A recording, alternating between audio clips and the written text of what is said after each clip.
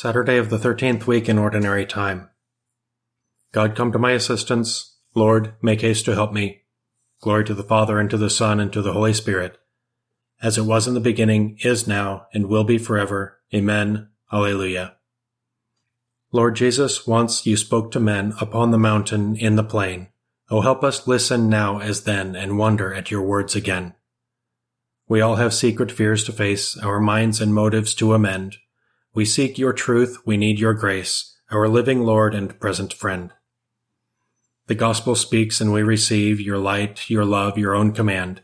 Oh, help us live what we believe in daily work of heart and hand. Whoever humbles himself like a little child will be greater in the kingdom of heaven. O Lord, my heart is not proud, nor haughty my eyes.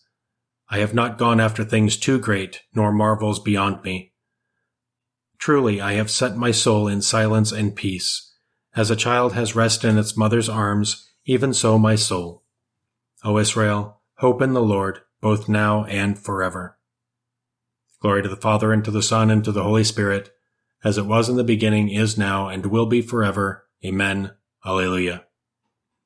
Lord Jesus, gentle and humble of heart, you declared that whoever receives a little child in your name receives you, and you promised your kingdom to those who are like children. Never let pride reign in our hearts, but may the Father's compassion reward and embrace all who willingly bear your gentle yoke.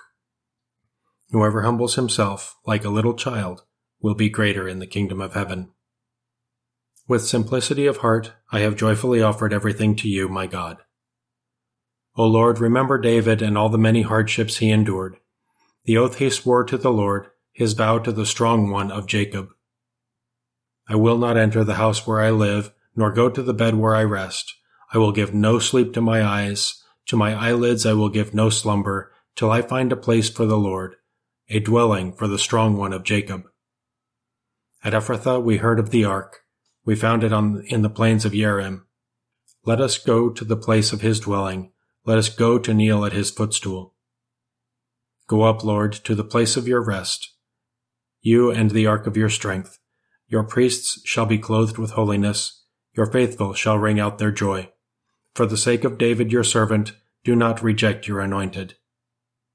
Glory to the Father, and to the Son, and to the Holy Spirit, as it was in the beginning, is now, and will be forever. Amen. Alleluia.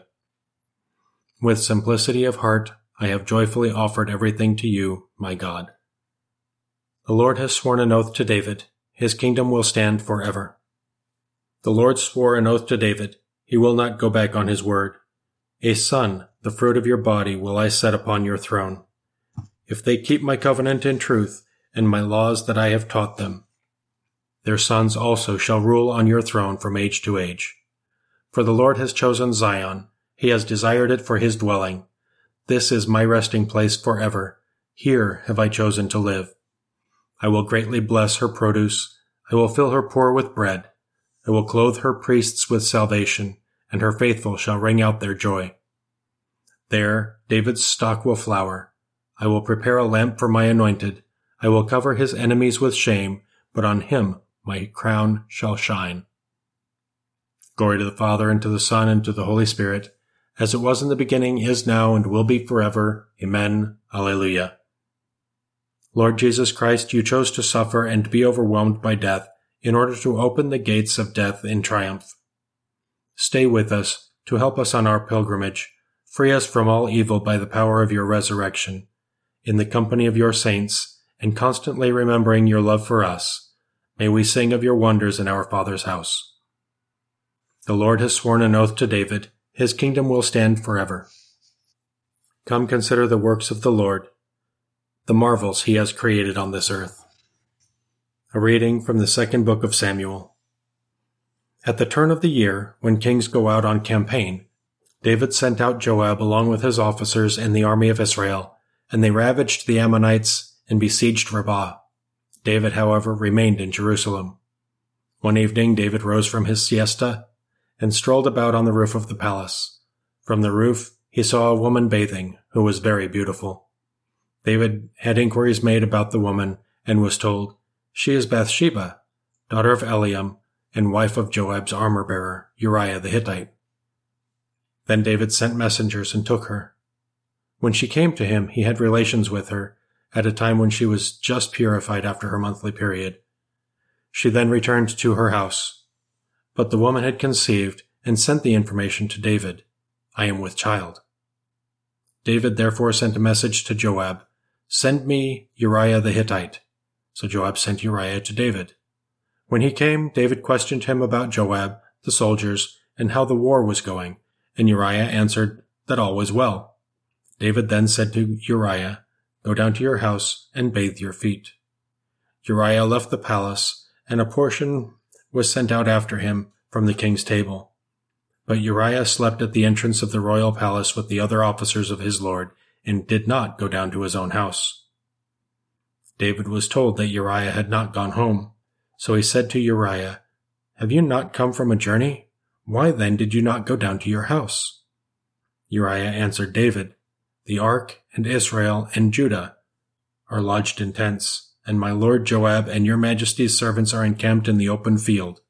Can I go home to eat and to drink and to sleep with my wife? As the Lord lives and as you live, I will do no such thing." Then David said to Uriah, "Stay here today also. I shall dismiss you tomorrow." So Uriah remained in Jerusalem that day. On the day following, David summoned him, and he ate and drank with David, who made him drunk. But in the evening he went out to sleep on his bed among his lord's servants, and did not go down to his home. The next morning David wrote a letter to Joab which he sent by Uriah. In it he directed, "Place Uriah up front, where the fighting is fierce, then pull back and leave him to be struck down dead." So while Joab was besieging the city, he assigned Uriah to a place where he knew the defenders were strong.